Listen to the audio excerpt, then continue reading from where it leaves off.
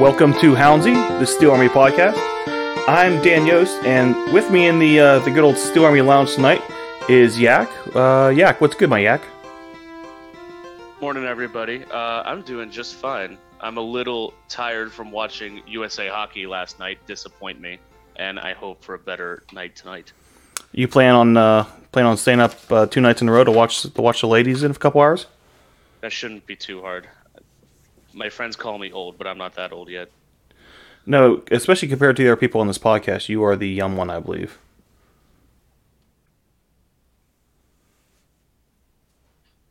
He has no response for that. And along with Yak, we got Vesty back in the house. What's good, Vesty?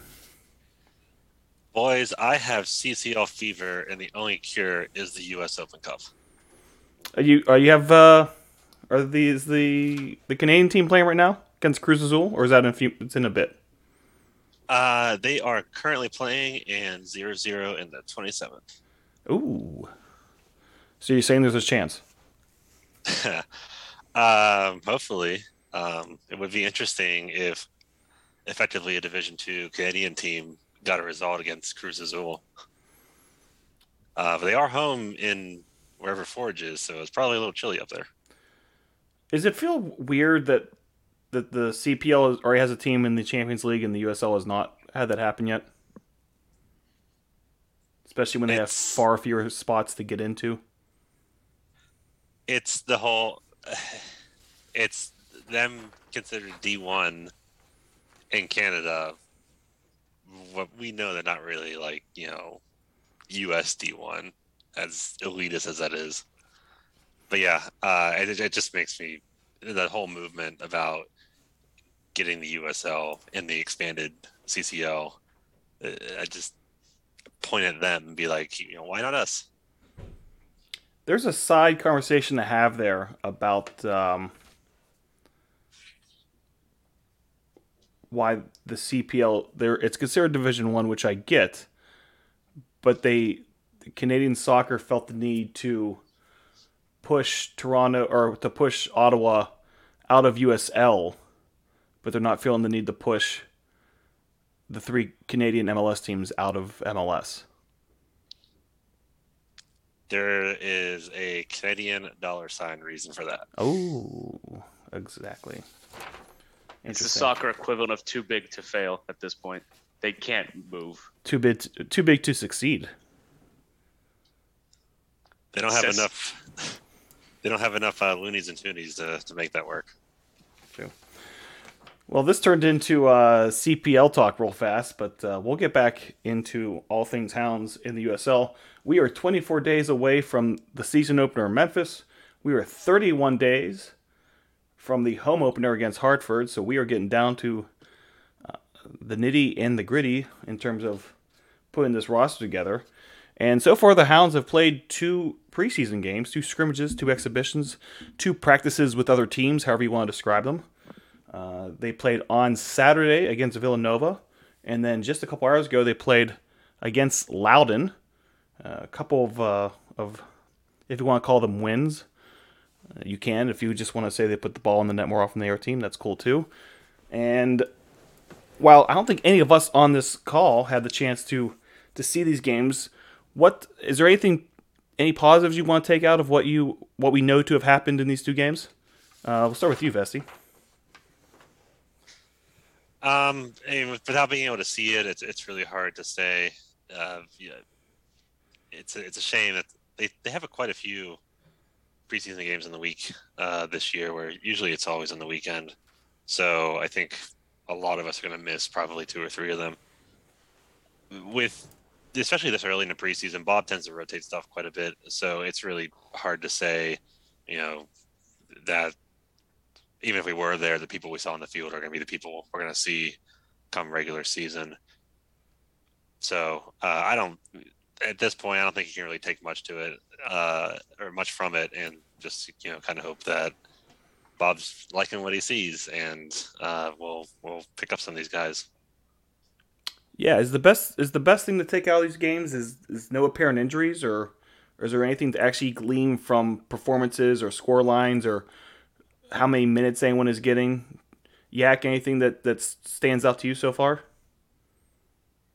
I think scoring goals in bunches like they're doing is a good start. There's not a whole lot more to take away from it. It's hard to determine who amongst in our lineups that are playing the preseason are actually going to get or are going to be in the starting 11 or the regulars come regular season time. It's even harder to deduce that for a team like Loudoun, who can probably shoestring just about anybody in there because they're just trying to get any young kids playing time. Same with a college team. All the seniors probably left. I don't know how many. I don't know how many what their lineup's going to look like normally, but the fact that we're putting goals in the net is good enough for me, and the fact that no one's got injured. Yeah, no injuries Knock is on always wood. a big thing for me. I know Dane Kelly apparently took a pretty nasty tackle that, had this been a real game, would have resulted in a red card, but they just took that player off and still played 11 aside. That was today against Loudoun. But yeah, the other hard thing to do this year is we being fans, spectators, supporters, we're not getting trialist names this year. So now, instead of having any idea if there's any particular trialist doing well or not doing well, if it's the same person being responsible for the 2 goals that Villanova scored on the weekend, it's hard to really glean any information because they're just all generic trialists. We're not even getting trialist 1, trialist 2, trialist 3. They're just trialists. Yeah, Or and, even- and when Or even And- positions. I'm sorry, Festi. yeah, no, no, At least other teams are telling us what positions their trialists are playing. I don't know who's on the field and where besides, I presume, one's in goal. yeah, and the teams being really cagey on Twitter too. They really only tweet about when something's happening with a player we've already signed. So these games that we're not at, there's just dead silence on Twitter for long stretches. So we have no idea of, like, trialist 1 makes a good tackle or good pass or gets a good shot.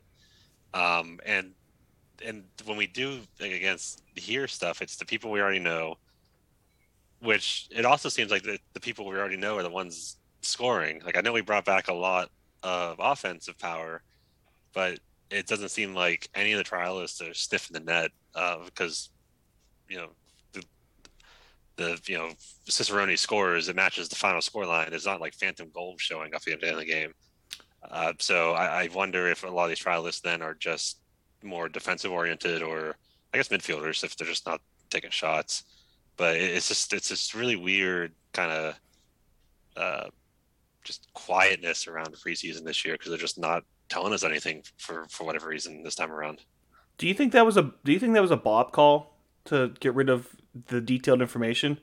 I mean, we've had 3 seasons with Bob so far, or 4, excuse me, where we were getting detailed weekly information: who's come in the camp, who's come out of camp, and we're being told during all these preseason games who's playing, and we weren't getting jersey numbers to match the players, but we could quickly, once we got the names, we could get pictures and we could figure out who was who.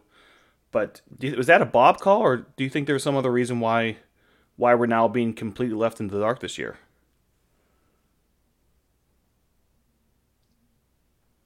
I would say it's 100% a Bob thing because I don't know why, from like a front office perspective, you would change how you've been doing it in the past unless somebody with Bob authority comes in and be like, no, we are not doing this anymore. I want silence. I don't think it's just him, because it's not just the Hounds that are being super secretive about it. Detroit and Indianapolis played today. They did the same thing. It's just trialists and guests for names of people they haven't signed yet. Everything's in the dark. But a lot of teams were doing that in previous years, and the Hounds were the one kind of like an outlier almost. So are they just regressing back to how everyone is doing it, or I'm just curious if there's some directive that's come down from, maybe not necessarily the league, but from higher up that we need to go like kind of in a standard format, because it's so weird that they were so forthcoming with information previously, and now that shop has been completely closed up. There's no way it's like a USL collective bargaining thing, do you think? Because that happened this past year.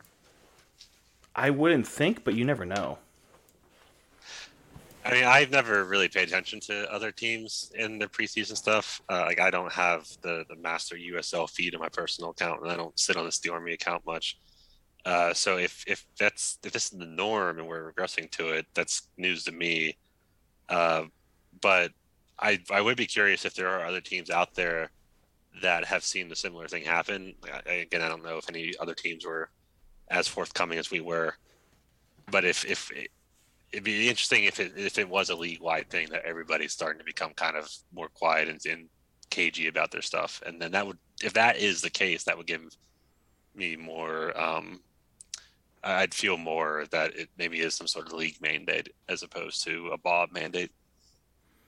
It's weird. Now, the one thing that happened today, because Bob was yelling out this guy's name all day, we did figure out one of the trialists. We have an Arturo Ordonez. He actually went to Pitt, just graduated. He was a second-round draft pick for Houston in this past Super Draft last month. Seemingly has not caught on with the Dynamo, and he is now back here in Pittsburgh trying to get on with the Hounds. He is a 6'2" defender out of Spain, and so at least we have some idea who at least one of these people are. And he was playing at least in the first half, possibly the second. But they're definitely looking at another defender. You gotta assume there's gotta be a couple more other midfield guys in there, and obviously the keeper is the big gaping zero on the signed list right now. So 6'2" guy on the back line works for you guys? Works for you, Vesti? Oh yeah, give me as tall as you can get in the back line. The USL is notorious for kind of skewing a little short on strikers and stuff. So give me the guys that are just gonna step on everybody and then get the ball out of there. This guy brings up a not that we need to go in that conversation today, but this was a second round pick out of for Houston, out of Pitt, and back looking on a USL contract, not even a month later from the draft. Is the MLS Super Draft just almost not worth it anymore, especially outside the first round? Any thoughts on that? I mean, this was not on the rundown, but any thoughts on that, Yak? I think I've noticed that in past years. It seems that we get a lot of late first round or second round Super Draft picks. They don't make the MLS team. I don't know if that's kind of the standard, but it does seem a little pointless beyond just the first couple picks, really. And you would even think some of these guys would stick around with that club and then stay on with their new D3 team, and that's not even happening here. It's maybe just it'd be an interesting thing to look at what happens at these Super Draft picks. How many of them just go and sign with the MLS side? How many sign with their MLS D3 side? And how many look for a contract outside of the MLS ecosystem? It probably would be kind of a neat little insight, especially if you broke it down by round. But it's going to be a big tug and pull this year, especially since the D3 teams aren't going to have a minimum salary cap. They're not going to have a minimum salary per player. There's not a floor or a ceiling. Yeah, I think this year, because the D3 is so new for MLS, it maybe isn't going to be used as well as it could be. There might still be people in front offices in MLS that are still used to the old way.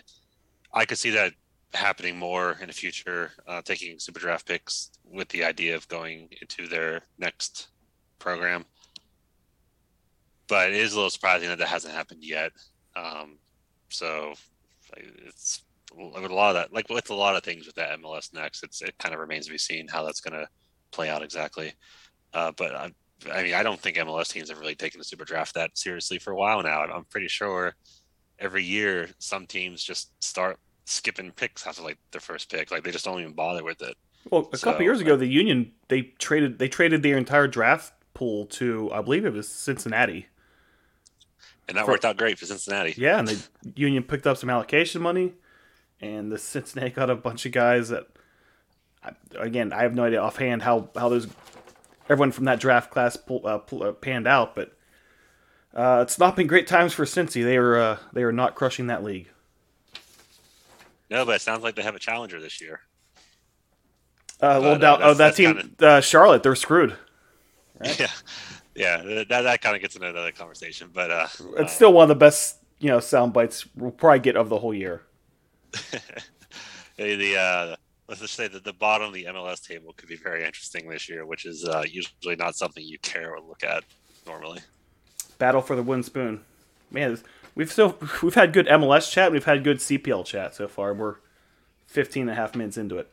The Hounds' next scrimmage is going to be this forthcoming Saturday at Pitt, the University of Pittsburgh, at 1 o'clock. So we will see the Hounds back in action playing another college side. We will maybe see this Arturo Ordonez playing at his old field. I know I plan on getting up there. Vesti, you said you were kind of a maybe. Yeah, you got seemingly better things to do, which seems hard to believe, but so be it. I know I'm looking forward to checking out the goalkeeping situation because, again, that's kind of the big void in all things Hounds right now, and people are starting to get a little nervous. Not me necessarily, but other people. See if we can figure out who some of these trialists are and watch how the returning guys are looking, if they're in good shape, how they're moving up the field, linking up with each other. And hopefully everyone stays healthy and we get through another week of the preseason. Any thoughts out of John? Anything you're thinking about for this Pitt game? Just stand as close to coach as possible, and so we can keep digging into some of these unknown trialists. Oh, the plan is definitely just be right behind the Hounds bench and jot down as many names as I can hear. Absolutely. Vesti, anything you're looking for? Not really, since I'm potentially not going to be able to make it. So I'm looking for Twitter to be a little more informative, and if we get more people there, it sounds like it will be. I'll see what I can do on the. I'm a bad in-game tweeter. I think as we've come to find out once the game gets to it. But this is preseason, so maybe I can be a little more active on there. We will find out. I think it would be hilarious if you guys all show up in like trench coats and PI hats and binoculars to try to suss these guys out. Probably it'd be a joke for no one because nobody else would be there to see it. But I would, in my mind, in my heart, I'd find that funny. We've been doing jokes for no one for 7, 8, 9 years now, so watch that change. The other thing that's been quiet has been the Hounds roster. It has been 23 days since Kelly Rosales has, or at least his signing was announced. And in those days since, we have not had any changes in the roster.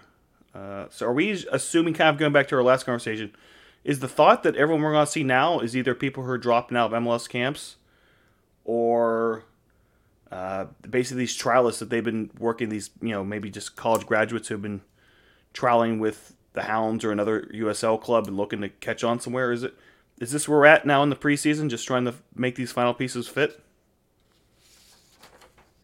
I'm going back to the last couple years, thanks to Mr. Shoes' preseason trackers and all of his glorious spreadsheets. It's pretty typical to not have had signed anybody by this point in the preseason.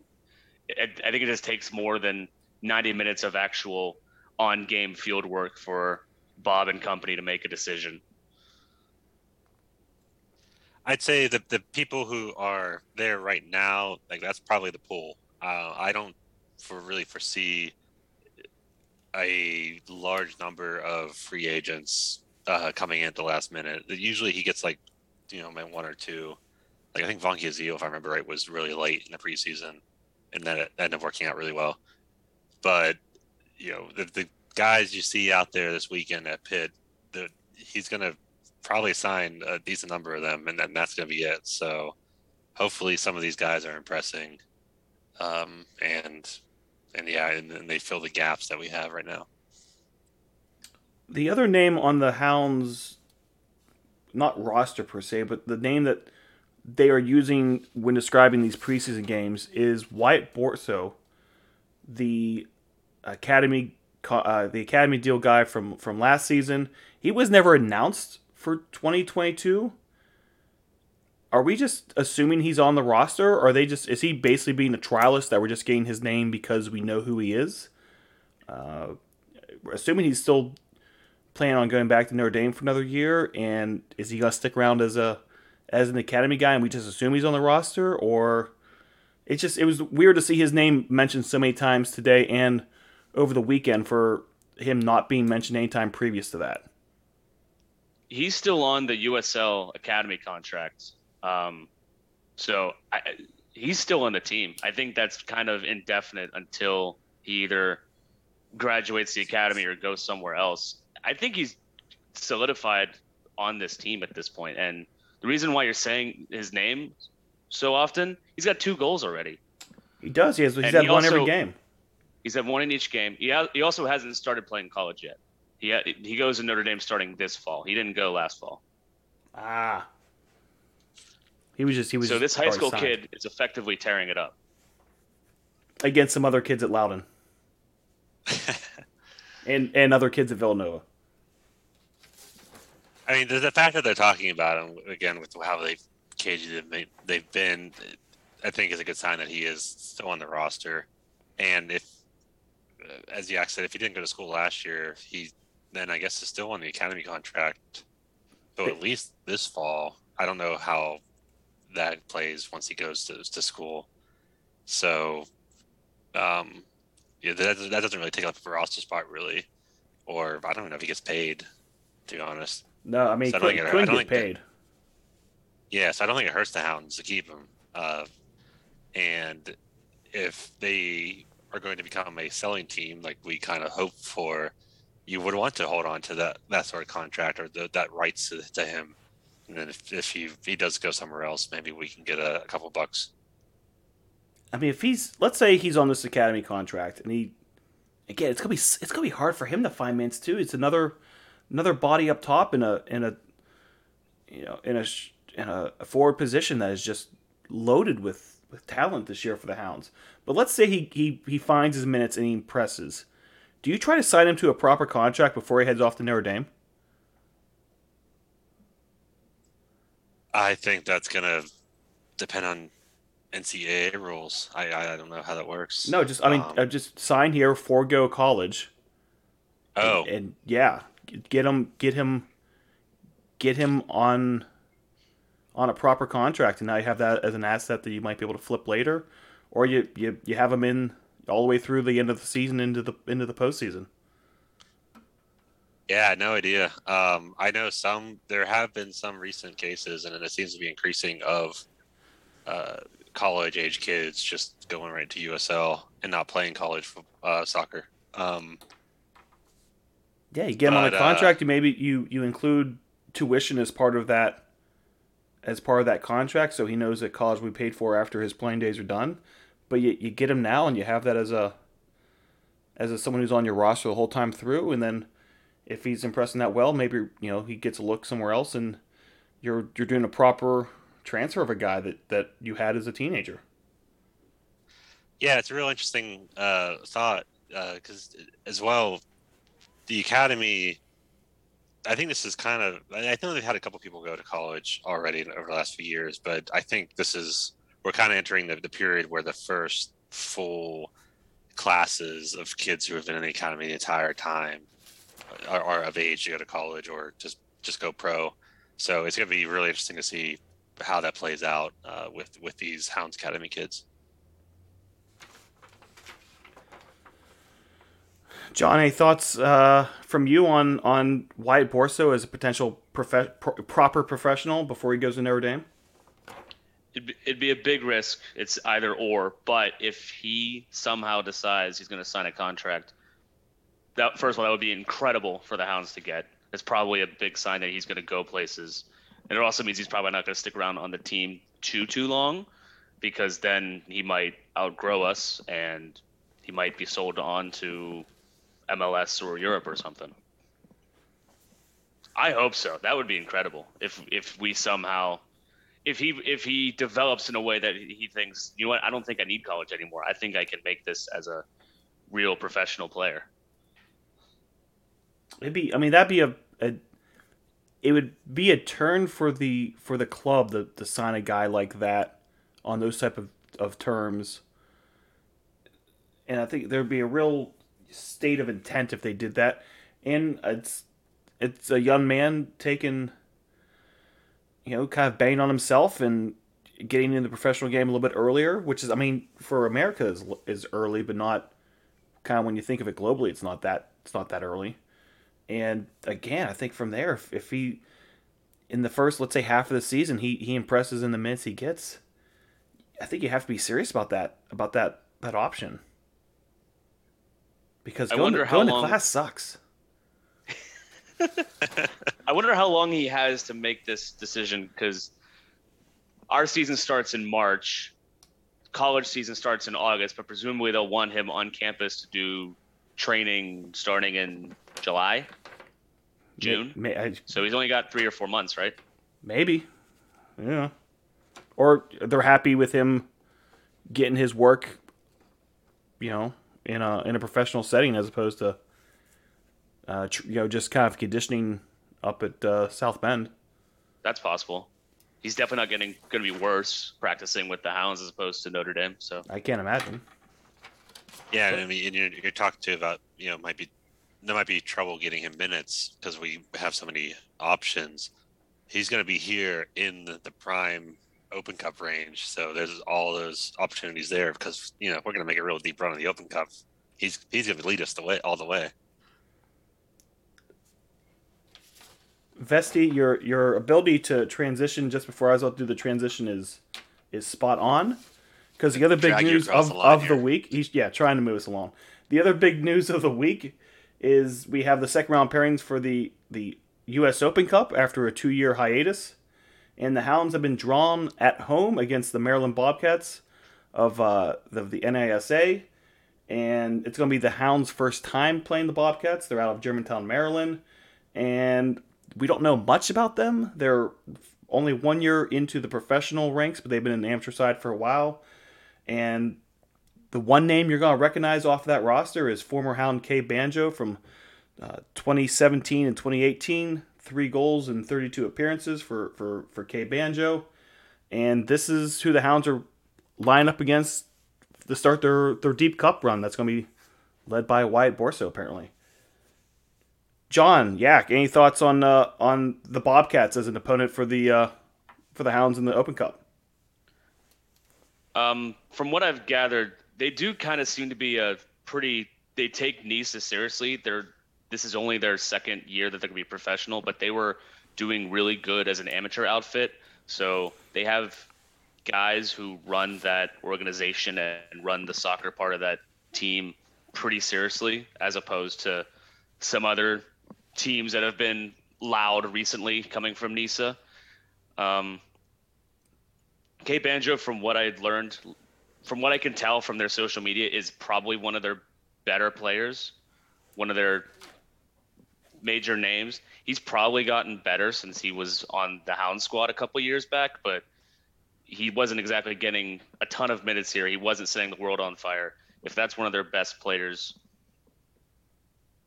we should be fine. Yeah, he was. But magic of the cup, though, Banjo was a depth signing for the Hounds. Looked good, had nice pace. Again, 3 goals and 32 appearances, I believe. And then he became the first professional signing for the Bobcats when they jumped from the amateur to the pro ranks. Banjo played a year or a season out of the United States before coming back between the Hounds and the Bobcats.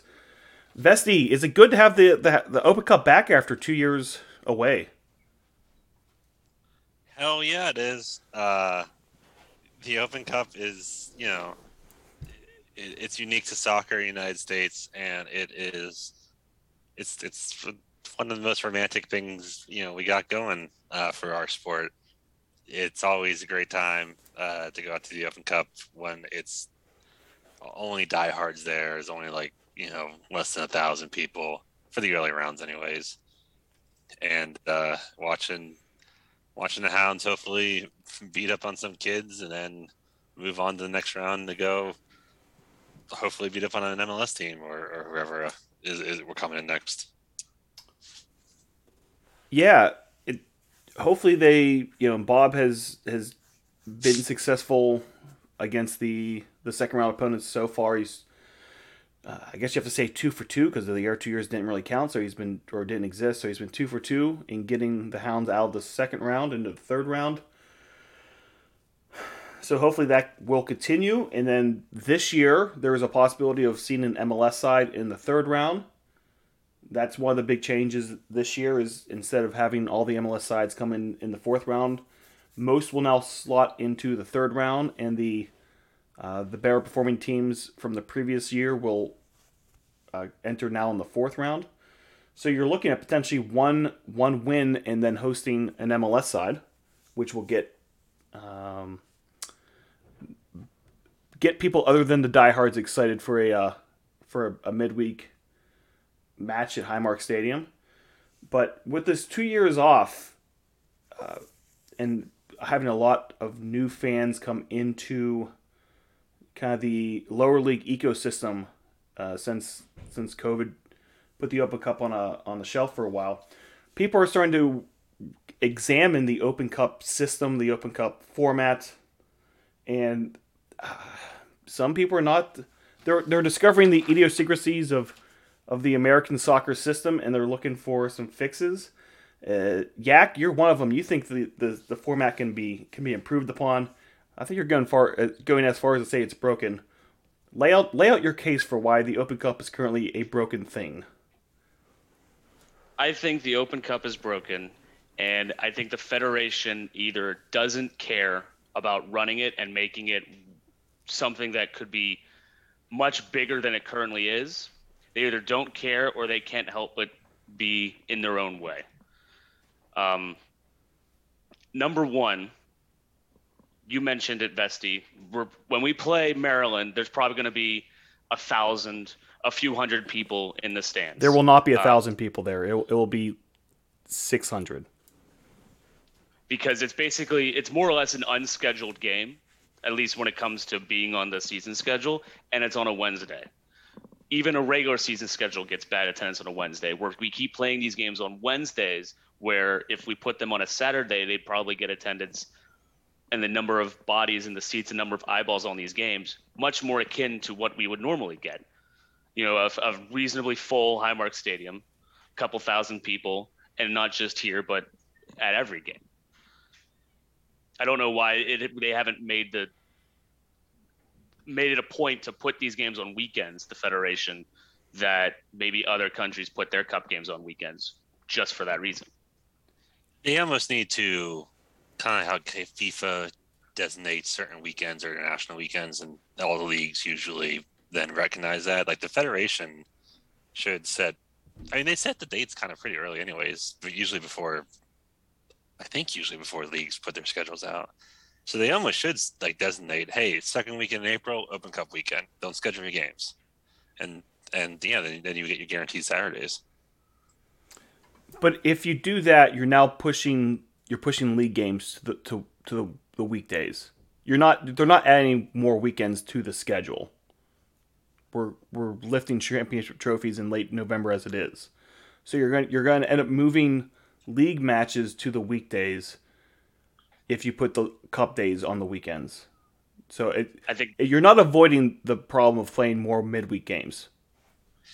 But from like a team perspective, though, I know they don't draw great in weekdays, but do you think they would draw better against Louisville on a Wednesday versus Maryland Bobcats or wherever the heck these guys are? I think, in my opinion, yes, and that trade-off is worth it. You get a couple hundred people for this Open Cup game, or you'll get whatever a midweek attendance is for a regular season Wednesday game, like 1,200, 1,800 people there, more or less, right? That's still better. And it also, I am perfectly fine with putting a precedent for a Open Cup game on a weekend than one of 34 league games. So if you go this way and let's say the second round, we reserve a weekend for the second round. Are you reserving weekends for the third, fourth, and following rounds? Or because as teams get eliminated, now that becomes an open weekend?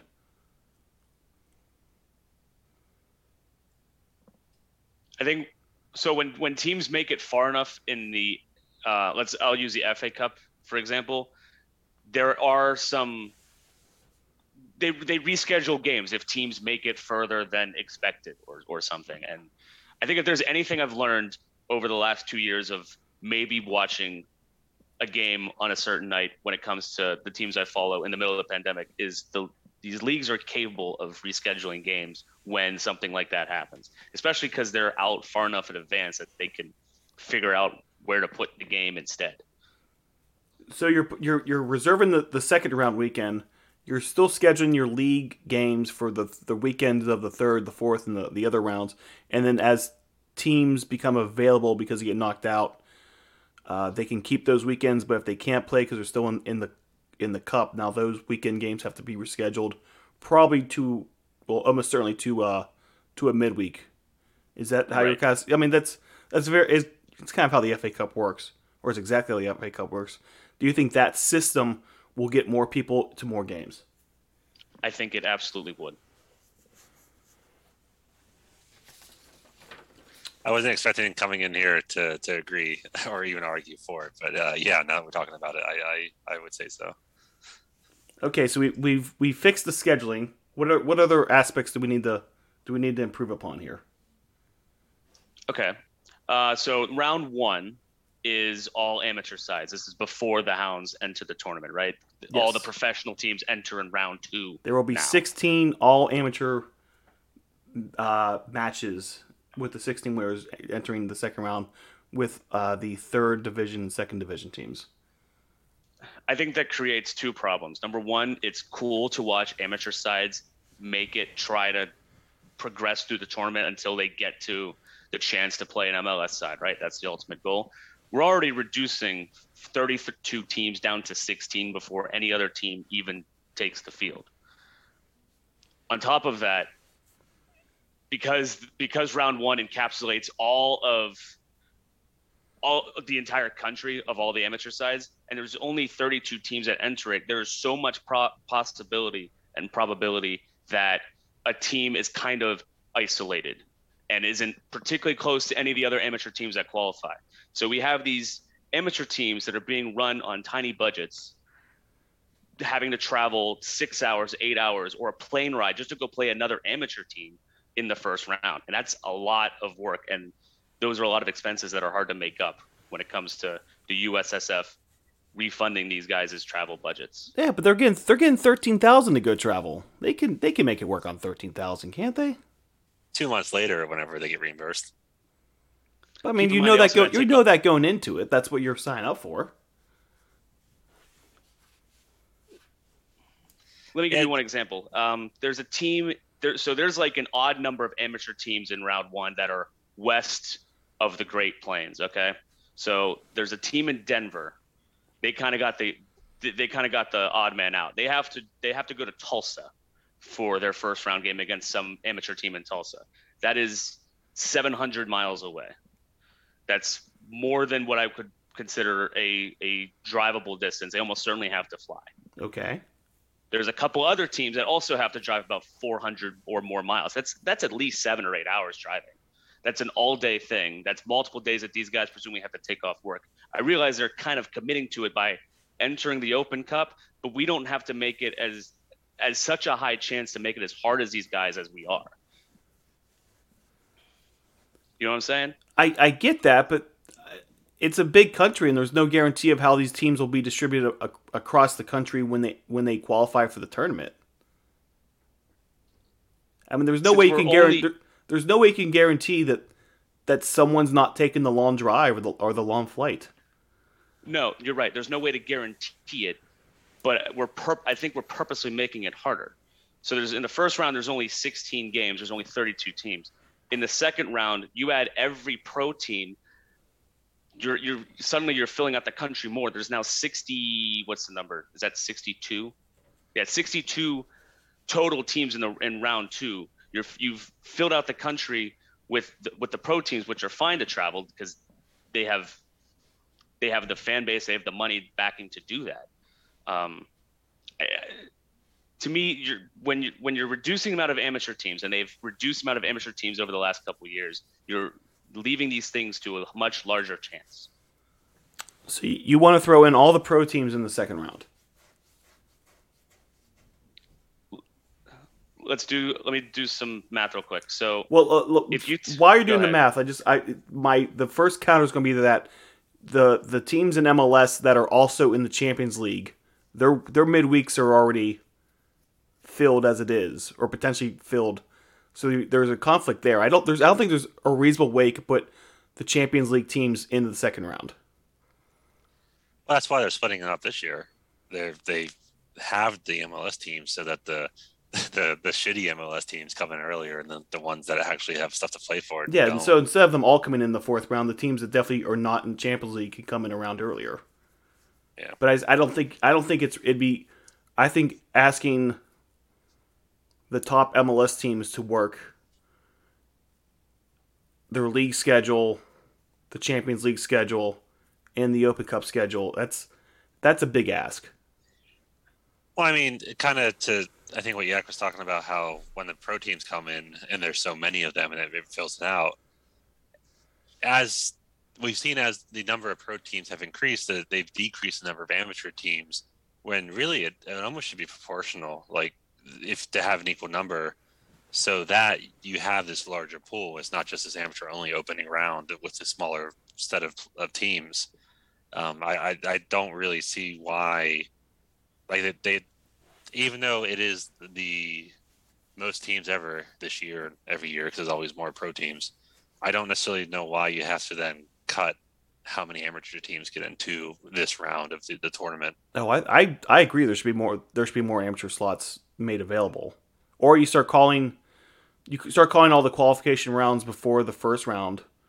You know, give them some other name, or you renumber them also. Those qualifying rounds are actually rounds 1, 2, 3, 4, and 5, or some system like that that actually includes them in the tournament proper. I'm in for that. Yeah, and kind of a side tangent about we love seeing the lower league teams playing teams from leagues above them. I don't know if this is new for this year, but I feel like it is. But there's a new rule, or there is a rule that once the pro teams come in, you don't play another team at the same level as you if you can help it, unless there's like an imbalance. So people were always clamoring for the Chattanooga Derby between the Red Wolves and Chattanooga FC. I think they're an FC.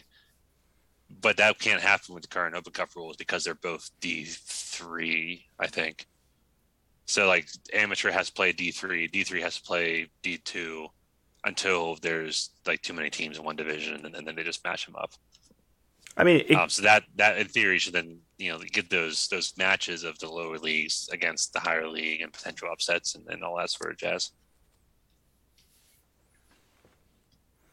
I mean, the Chattanooga thing could have happened just like we're playing another professional team, just because again, not enough amateur spots to fill up half the pool. But that Nice is considered D3. I'm pretty sure. Yeah, but so the rule is you can't play another team that enters the same round as you. Oh, same round. I thought it was by division. No, so when the rounds are it is by division. And NISA and League One are considered the same division. That's why the two Chattanooga teams can't play each other. That basically just affects NISA and League One, and I guess the MLS Next teams. There's only two of those teams. Well, the other thing because the one thing everyone always pointed to with this change was it's going to prevent Portland and Seattle playing like straight away when they enter the tournament. Yeah, correct. Because they play each other every year. It's kind of funny.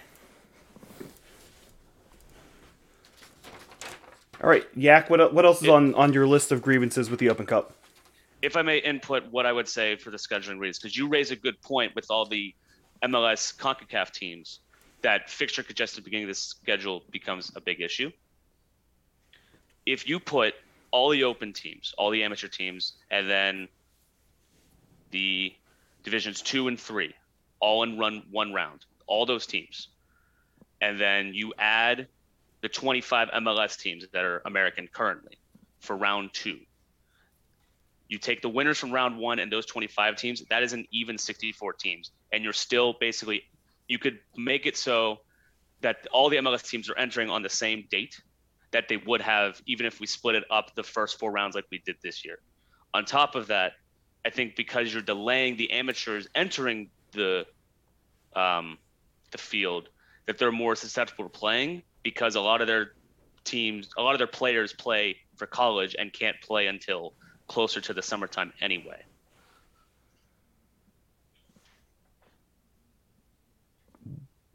You really thought this out, didn't you?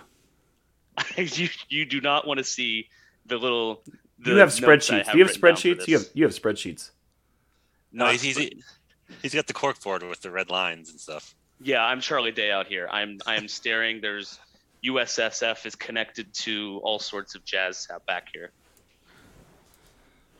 I mean, again, without having the corkboard in front of me, that I mean, I'm doing this in my head.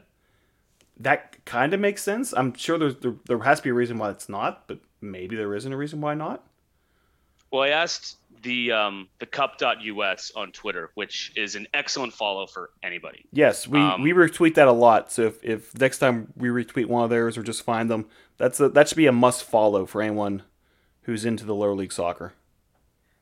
They the federation determines what teams or what when each league enters each round, like well before the Open Cup is established. Like the 2022 one was supposed to be like finished, at least in terms of a structural basis, back in like August or something. So it's determined further ahead of time, and especially with the madness that is a lot of lower division professional teams, we don't know how many professional teams are going to be in a league any given season, right? Like teams are expanded or moved down or New Amsterdam and Chicago House doing their thing. Right. That was not settled until like 3 weeks ago. So it just happened to work out that way with the amount of teams that entered this year. The math worked out that you could just kind of do it in these 2 rounds and it's super clean, but it's not. There was no guarantee it was that way back in August of 2021. Yeah, and the league deadlines are end of the year, so that's a 4 or 5 month gap of shenanigans that could really affect how many teams are in it.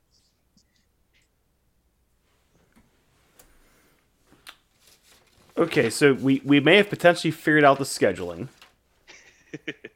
Potentially this year until the number of teams change.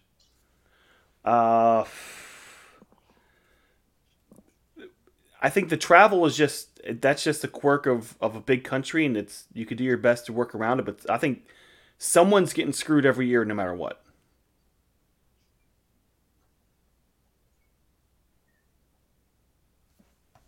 Right.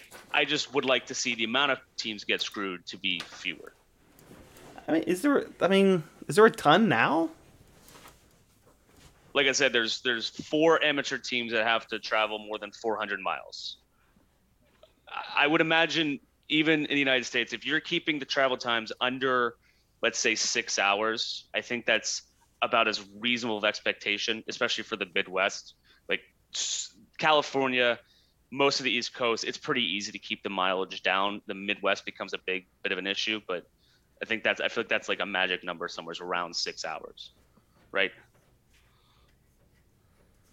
Yeah, I mean,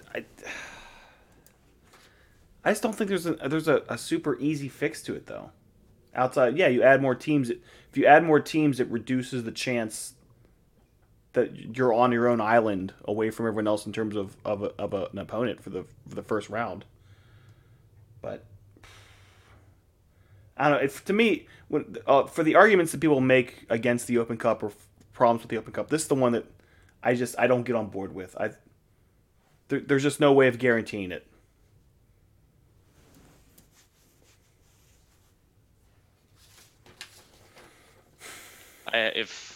If we're done, I have one more large grievance. I think that should be aired. Yes. Okay. Give me one more.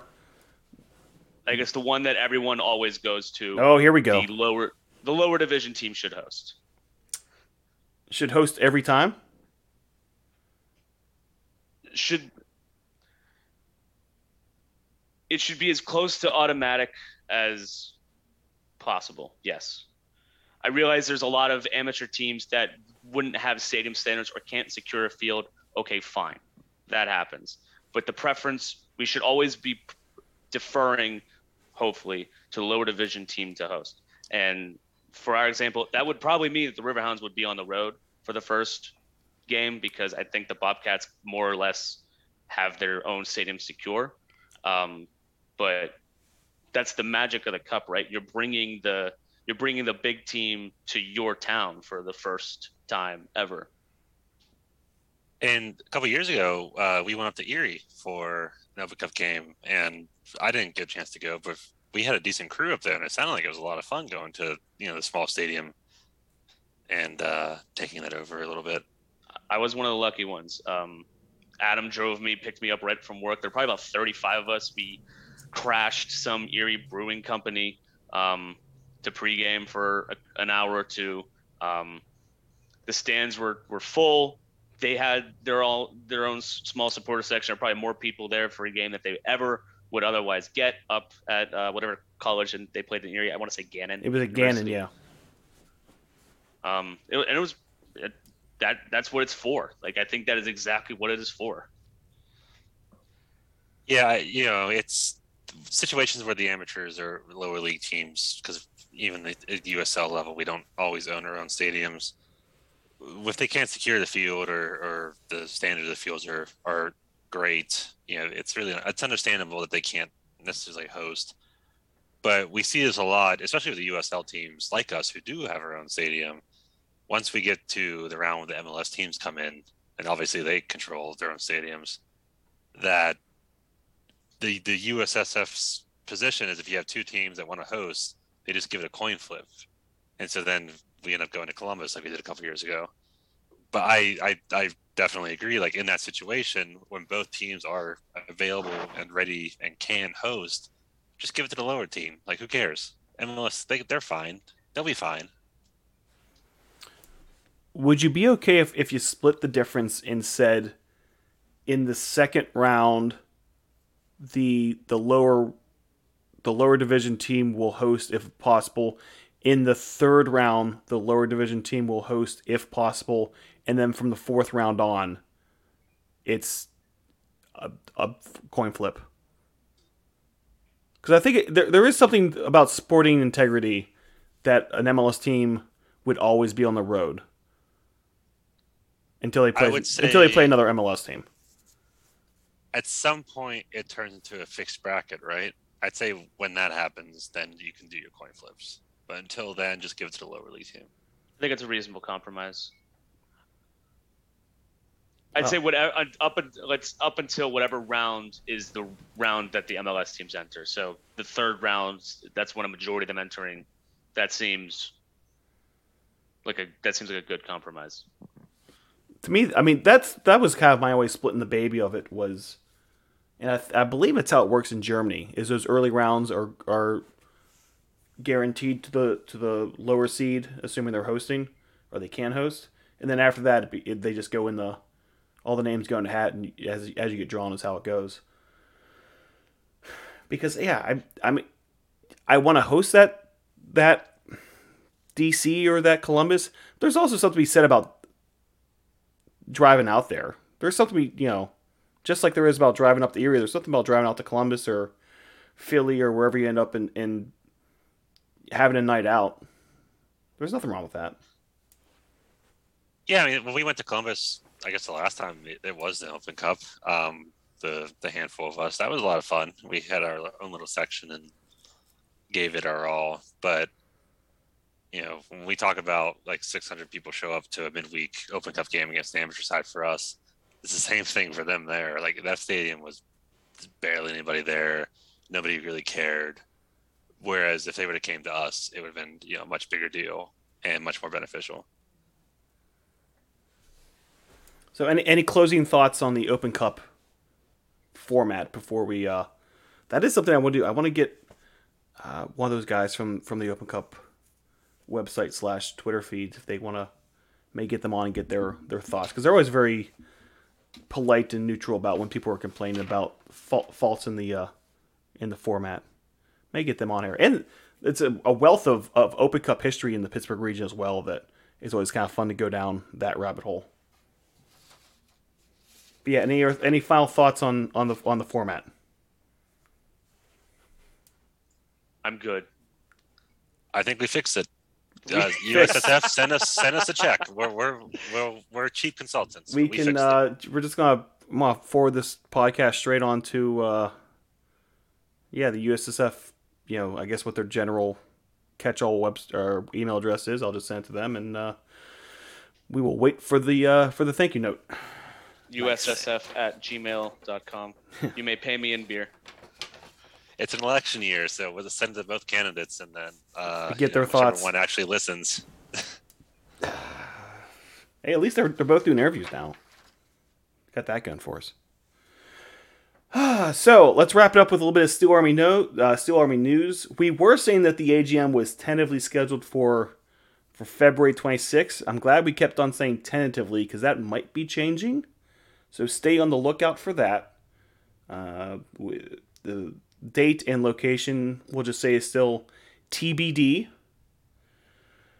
The other thing we're looking to do this year, and this has been something that's been on the back burner or on the thoughts back of mind for the last couple of years, and obviously with Rona that wasn't happening.